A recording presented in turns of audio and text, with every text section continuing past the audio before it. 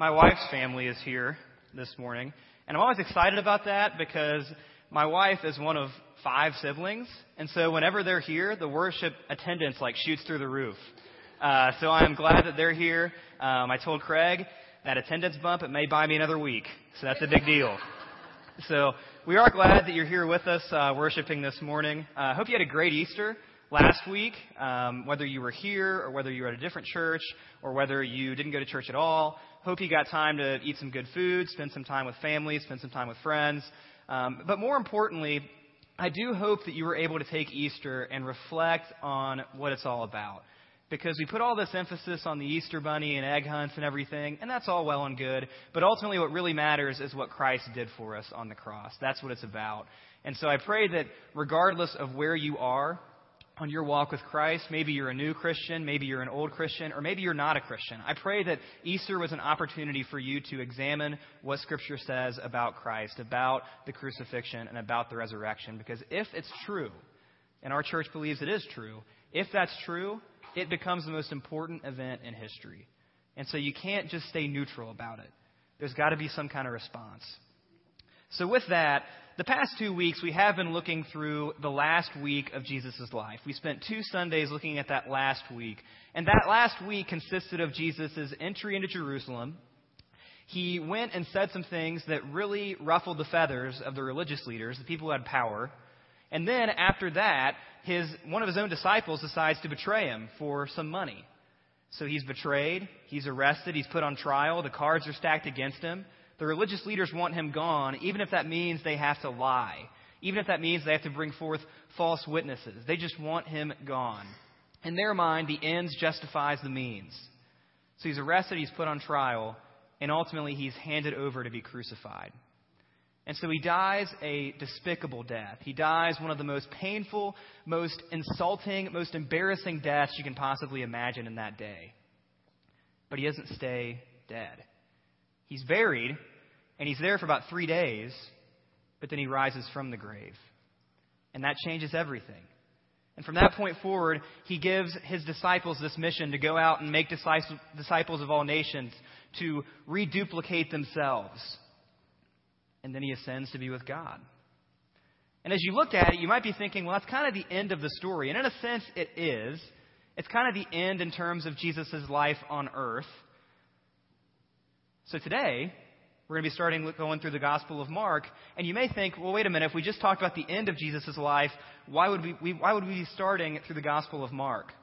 And there's 2 reasons why I think it's important that we start through the Gospel of Mark. Number one, because sometimes I think personally that parts of Jesus' life kind of get neglected. Because think about it. I mean, we have Christmas and we have Easter. Those are the 2 major holidays in Christianity. Christmas celebrates the beginning of Jesus' life. Easter celebrates the end of Jesus' life. But there's no holiday to celebrate what happened in the middle. And so sometimes we focus so much on Christmas and so much on Easter that we forget that Jesus did other stuff besides just being born and being killed. There were other things that happened. So that's why we're going to be going through the Gospel of Mark.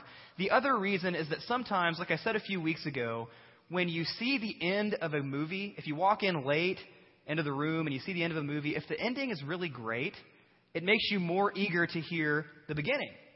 It makes you wonder, okay, well, what happened that led to this? What kind of things caused this to happen?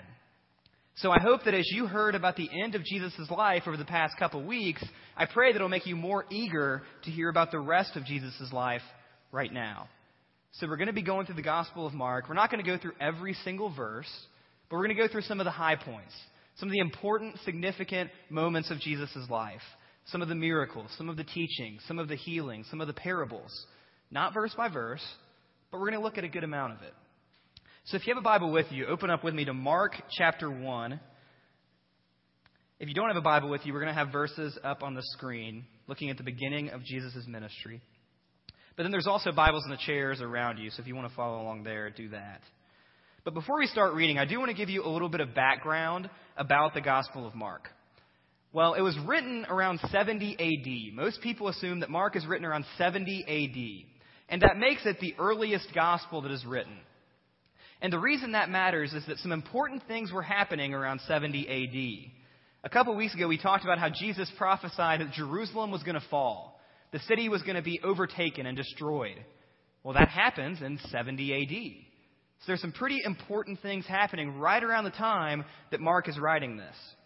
And another thing that's important about the date is that being this written in 70 AD, that's only about 35 years after Jesus' life and his death. And the reason that matters is that the closer you get to something chronologically, the more accurate it has to be.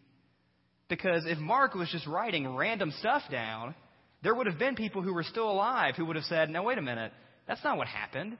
I was there. That was only 35 years ago. Yeah, 35 years sounds like kind of a long time, but I remember how this all went down. You can't just make stuff up. You can't just exaggerate stuff. And so Mark, writing this stuff, he has some accountability because people who saw what happened are still alive. So he can't just be making stuff up. And that ought to be an encouragement to us as we read this, that this is an accurate depiction of Jesus' life. It's an accurate depiction of Jesus' ministry. So it's written in 70 AD in Jerusalem. So who's Mark? Who's Mark? Well, we don't really know a whole lot about Mark, to be honest. We know he's not an apostle.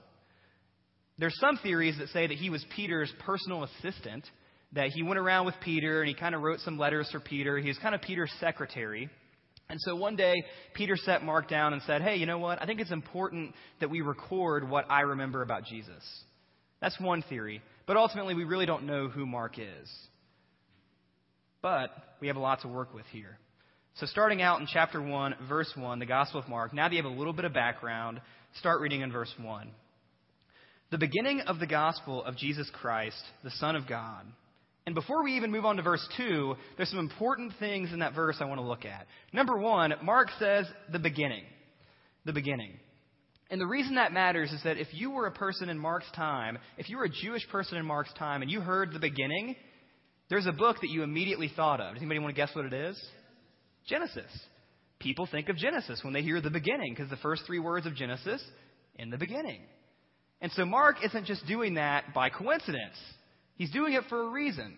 He's trying to prove that the story he's about to tell, the guy that he's about to tell us about, is the fulfillment of things way back to Genesis. He is the continuation of what God was doing in Genesis. From the fall of man, Jesus is there. Jesus is there from the very beginning. Jesus is uncreated. And so Jesus is not just some random guy popping up on the scene. Jesus is the continuation of what God has been doing all along. He's the continuation of that story. And then Mark calls this his gospel. Well, what is gospel? I mean, how many of you have used the word gospel in your regular vocabulary in the last week? Probably not. So what is a gospel? A gospel means good news. And the word gospel was often used whenever there was a political victory or a royal birth. And so this was a word that was kind of specially reserved for big, important, significant events that were good. And so for Mark to be using that word, he's saying that, guys, something is happening here. Something has happened and something is coming that is important and it's good news. It's gospel. And then finally he says, Jesus Christ, the Son of God. Mark makes no bones about it from the first verse that he has something to prove. He is trying to prove something. He's not just saying, well, I'm going to record some facts and let you come to your own conclusion. He's saying, you know what? Here's the truth. Jesus is the Son of God. Here's why. Read the rest of this and you will find out why Jesus is the Son of God. It'll be proven to you. So Mark has something in mind from the very beginning as he's writing. Moving on to verse 2, as Josh cited it earlier during the welcome time, as it is written in Isaiah the prophet, behold, I send my messenger before your face, who will prepare your way, the voice of one crying in the wilderness, prepare the way of the Lord, make his paths straight. Not a lot had been happening for the Israelites for quite some time, because after they were freed from exile in Babylon and freed from exile in Assyria, they had kind of gotten a little bit back on their feet. God didn't seem to communicate with them. All of a sudden, there's no voice. There weren't really any prophets going around. There wasn't a lot happening. And so people are sitting back and they're waiting for this Messiah, but they haven't heard from God in so long. They haven't heard from God and they're wondering, should they just stop hoping? Should they just stop even looking forward to this Messiah because they've been waiting for so long and nothing's happening? God's quiet. God is silent. Nothing's going on. And so they look at this verse and they hear, He's going to prepare your way. I'm sending a messenger. And then Mark tells us who that messenger is in verse 4. John appeared baptizing in the wilderness and proclaiming a baptism of repentance for the forgiveness of sins. And all the country of Judea and all Jerusalem were going out to him and were being baptized by him in the river Jordan, confessing their sins. So this guy comes on the scene named John. And he comes out of the wilderness and he's proclaiming this baptism of repentance. Now, baptism was not something that was totally brand new in the New Testament. In a sense, baptism existed already. In the Old Testament, there were a bunch of rules about things you had to do to stay clean. Things you had to do to stay ceremonially pure. And so they had all these rules. If you did this, that made you unclean. If you did that, that made you impure. And if you were unclean, that meant that you couldn't be associated with the people around you. It meant that people may not come and shop from you if you own a business. It meant that you're not allowed to go to the temple, which is a huge deal.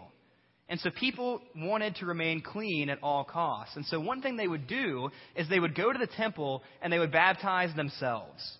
They had this little bath, this ceremonial bath. And if you did something that made you unclean, you'd go, you'd dip yourself in the bath, and then you'd be clean again. But then a week later, something else happens. So you got to go back to the bath. You got to dip yourself again. You got to be clean again. And it was just over and over and over and over. You were never truly clean. And John comes and he's proclaiming this baptism that's different.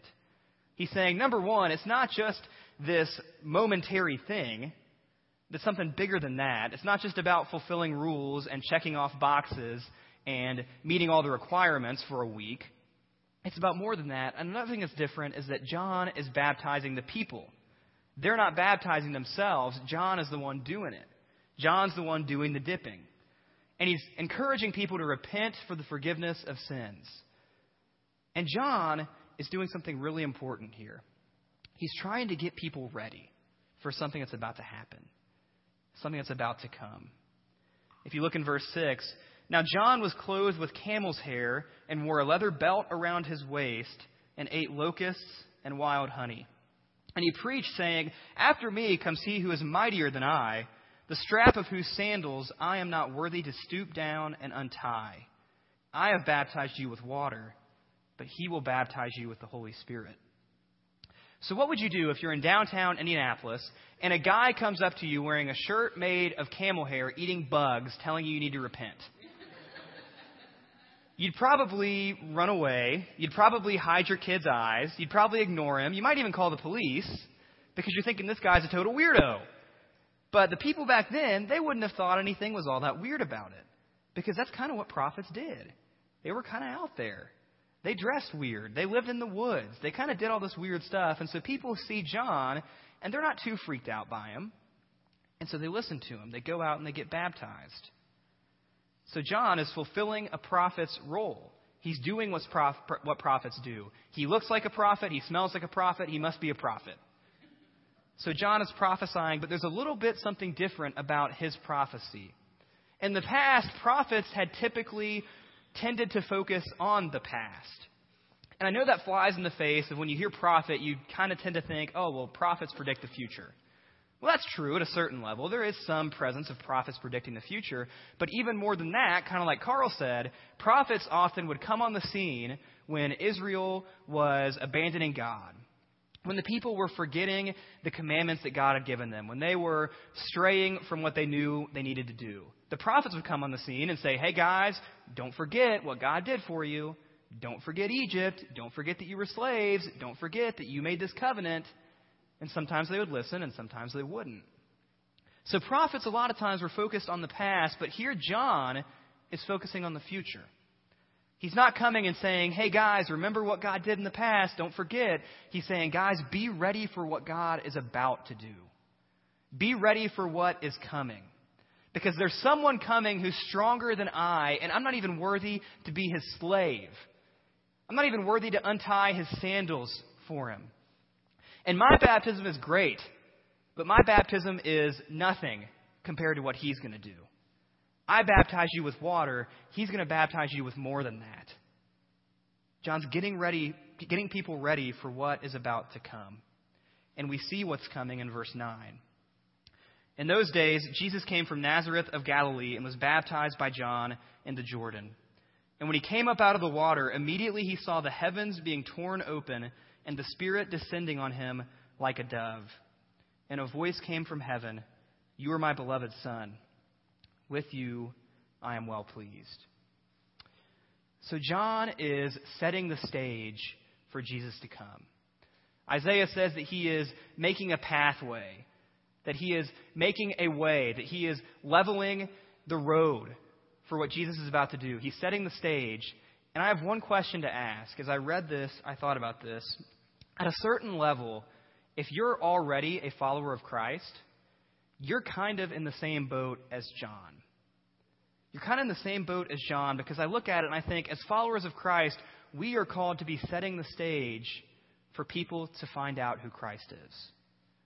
We are called to be leveling the path, setting the pathway for God to work. And the question is, do we do it? Do we make the paths straight, or do we make them even more curvy than they are before? Do we put obstacles in the path that prevent God from working in people's lives? I recently read a book called Unchristian. It was written a few years ago, and it was surveys from non-Christian people on their perspectives of Christians. And there were 6 main themes, 6 main perceptions that non-Christian people had of Christian people. And those were, number 1, they were hypocritical. Number 2, they were too focused on converts. They were more focused on turning people to Christ and actually getting to know them. They were looking at them as projects. Number 3, they hated homosexual people. Number 4, they're sheltered. Number 5, they're too political. And number 6, they're judgmental. So those are the stereotypes that a lot of non-Christian people have of Christians. And that being said, not all stereotypes are accurate. Not every single Christian is judgmental. Not every single Christian is hypocritical. Not every single Christian is too focused on converts. Not every single Christian is sheltered. But those stereotypes exist for a reason. And my question for you and for me is that if we are confirming those stereotypes, we're not making paths straight. We're putting obstacles in the way. So are we confirming those stereotypes, or are we showing people that there's something different, that not every Christian meets that stereotype? Because we're called to be setting the stage for Christ to work. And if we're meeting those stereotypes, if we're confirming those assumptions about us, we're not making the path straight. We're making it harder. We're making people want to be even more distant from God than they already are. Are we making paths straight? So John's baptizing, he baptizes Jesus. And oftentimes, as you look at verses 9 through 11, the question comes up, well, why would Jesus get baptized? Because traditionally, Christianity has always taught that Jesus lived a perfect life, that Jesus never sinned, that Jesus never messed up. And yet John is baptizing people for the forgiveness of sins. So why would Jesus need to get baptized if he hasn't sinned? What's the point? Well, we often have these answers, and one of the answers we give is that, well, Jesus was just setting an example for us. And that's somewhat true. That's definitely true. That could be the case. But there's even more than that going on. We see in that statement about heaven being torn open that God is coming on our level. You know, so many religions focus on us trying to attain God's level. But Christianity's basis is about the fact that God came to our level. God came down to us. And so the reason Jesus got baptized was not just to be an example for us, but it was to show solidarity with us, sinners like us, people who need to get baptized. Jesus doesn't need to, but he does, because he's on our level. He's communicating with us. You know, back then, I don't mean to burst anybody's bubble or anything, but if you didn't know this already, God does not live in the sky. Okay? Like, I'm just making sure you know that. I know you see commercials where angels are on clouds playing harps and they're eating Philadelphia cream cheese. The truth is that God does not live in the sky. Okay? It's not like you can take a rocket ship and get, X amount of height and then run into heaven. That's not the case. But the reason we see heaven being torn open is that people in this time believed that God lived in the sky. And so when they see heaven being torn open, that's significant. Because it's saying that there is a separation between God and man that is being broken. There is a barrier that is being removed. God is coming down on our level, and we see that in Jesus himself. God's coming down to us. God's meeting us where we're at. That's a huge deal. And this dove comes down and basically affirms Jesus' ministry. It's almost like the Father is giving the Son his blessing at this point. He's saying, go on. You're ready for the mission I've given you. You're ready to start doing what you came to do. And so he starts doing it. But before then, he does something that a lot of people did before they started a big mission from God. And we see that in verse 12. The Spirit immediately drove him out into the wilderness, and he was in the wilderness 40 days being tempted by Satan. And he was with the wild animals, and the angels were ministering to him. Now, Mark does not have as detailed of an account of Jesus' temptation as some of the other Gospels do. But in the other Gospels, we see that Satan is tempting Jesus with food, because Jesus is human. You're going to be hungry after 40 days. He tempts him with food. He tempts him to test God, almost a test of doubt. He says, hey, Jesus, get up on top of this temple, and if God is really God, then you can jump off and he'll save you, right? Well, that's not the way we're really taught to look at God. You know, we could go out and have a picnic on 69 and say, well, if God is God, then he'll save me. God is not going to save you if you have a picnic on 69. I'm just telling you right now. And so Satan tempts Jesus to test God. And Jesus says, nope, don't put the Lord your God to the test. And then finally, Satan tempts Jesus with power. He says, hey, look at all this land. Look at all these people. They can all be yours if you just follow me. If you give up listening to your Father and you listen to me instead. And Jesus says, no. He stays loyal to God.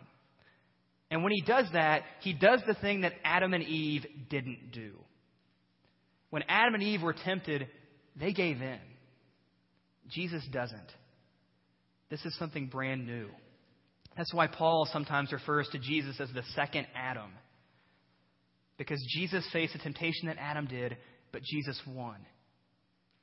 He didn't fail the way Adam and Eve did. And that gives us hope. So he's in the wilderness and he's tempted. Moses did the same thing in Deuteronomy chapter 9. Moses, before he was given the Ten Commandments, he spent time fasting in the woods. That's kind of what spiritual leaders do when they're about to start a mission from God. And so Jesus' ministry begins. Moving on to verse 14. After John was arrested, John got himself in some trouble with some political leaders. And so John eventually is arrested and killed for it. But after John was arrested, Jesus came into Galilee, proclaiming the gospel of God and saying, the time is fulfilled and the kingdom of God is at hand. Repent and believe in the gospel. You know, sometimes I think we look at the gospel and we kind of limit what the gospel truly is. Because we look at the gospel and in our individualistic society, we think that the gospel is all about me going to heaven when I die. And it's about more than that. The gospel is so much more than just me getting to go to heaven. The gospel is about the kingdom of God. The gospel is about the creation that God made in Genesis being redeemed, being returned to its former glory. It's about captives being set free. It's about the blind seeing. It's about the lame walking. That's what the gospel is. And Jesus says, repent and believe in it, because the kingdom of God is at hand. Something is happening. Something new is coming. And you get to be a part of it. We saw that when the heavens are torn open. They're not just gently slit open. They are ripped open. Because God is coming on the scene. Something new is happening. Closing out our passage in verse 16. Passing alongside the Sea of Galilee, he saw Simon and Andrew, the brother of Simon, casting a net into the sea, for they were fishermen. And Jesus said to them, follow me, and I will make you become fishers of men. And immediately they left their nets and followed him. And going on a little farther, he saw James, the son of Zebedee, and John, his brother, who were in their boat mending the nets. And immediately he called them, and they left their father Zebedee in the boat with the hired servants and followed him. Why would these guys follow Jesus? They probably had not heard much about him at all. They maybe heard some rumors, but in a sense, he's like a stranger. And he's coming up to them and saying, hey guys, follow me. I'm going to make you fishers of men. And they leave it all behind. And in the case of James and John, they're apparently doing pretty well. Yeah, they're not rich. They're still fishermen, but they're doing well enough to have hired servants, so the business must be doing pretty well. So why would they leave that to follow Jesus? Why would they leave that stability, that security of good business? They're getting their needs met. They have food on the table. Why would they give that all up? Really, we don't know for sure why they would give that all up. But I have a hunch that maybe they're just looking for a new beginning. They're just looking for a clean slate. Yeah, fishing has gone well. It's met their needs, but they just know there's something more. That God has bigger plans than just having them sit and fish all day. And so they drop it and they leave Jesus. Or they follow Jesus. They leave their Father. You know, I think we're all at times looking for new beginnings. I think at times we're all looking for a fresh start. We're all looking for a clean slate. And that's what Jesus offers these guys. And that's what Jesus offers every single one of us. Because that same invitation that's given out to them is given out to sinners like us. To become fishers of men. To get on board with what God is doing. To forget about the everyday routine and get on board with an adventure that God is inviting us to be a part of. Because He's doing something in the world. Something new is coming. And these guys leave everything to be a part of it. So now the question is, are we willing to leave everything to be a part of it? Are we willing to leave everything to be a part of the kingdom of God? To be a part of what God is doing in the world? To be a part of that heaven ripping open and God coming on our level? Because He's inviting us. He's inviting us to be a part of that story like we talked about last week. Jesus is doing something amazing. Something new is starting. And we'll look at that next week more in detail. Let's pray. Father God, thank you for your Son, Jesus. Thank you for His birth and His life and His death and His resurrection. And God, I pray that as we take time to examine His ministry, I pray that we'll learn just as much from His life as we did from His death and from His resurrection. And I pray that we will be a part and that we will accept that invitation to be fishers of men. That we will open our eyes and find that new beginning that Christ is offering us. That new beginning where we can leave our sin behind. We can leave our regrets behind. We can leave our mistakes behind and focus on what is coming. Focus on what God is doing right now, not on what we've messed up in the past. Thank you for your grace. Thank you for your love. Thank you for Christ's cross that would end His life here on earth. Through that we have hope. We have the opportunity for forgiveness. And I pray that we'll make that decision to be a part of the adventure you're calling us to be a part of. We ask these things in Christ's name. Amen. After the service is over, we're going to have a couple of our elders sitting on the sides of the room. If you have any questions about our church, if you have any questions about becoming a follower of Christ, or if you just have something you'd like to pray about, they'd be happy to talk to you. I'd be happy to talk to you. We hope you'll make that decision. You lead me, Lord, I will follow. Where you lead me, Lord, I will go. Come and heal me, Lord, I will follow. Where you lead me, Lord, I will go. If you lead me, Lord, I will follow. Where you lead me, Lord, I will go. Come and heal me, Lord, I will follow. you lead me, Lord, I will sing it like a prayer.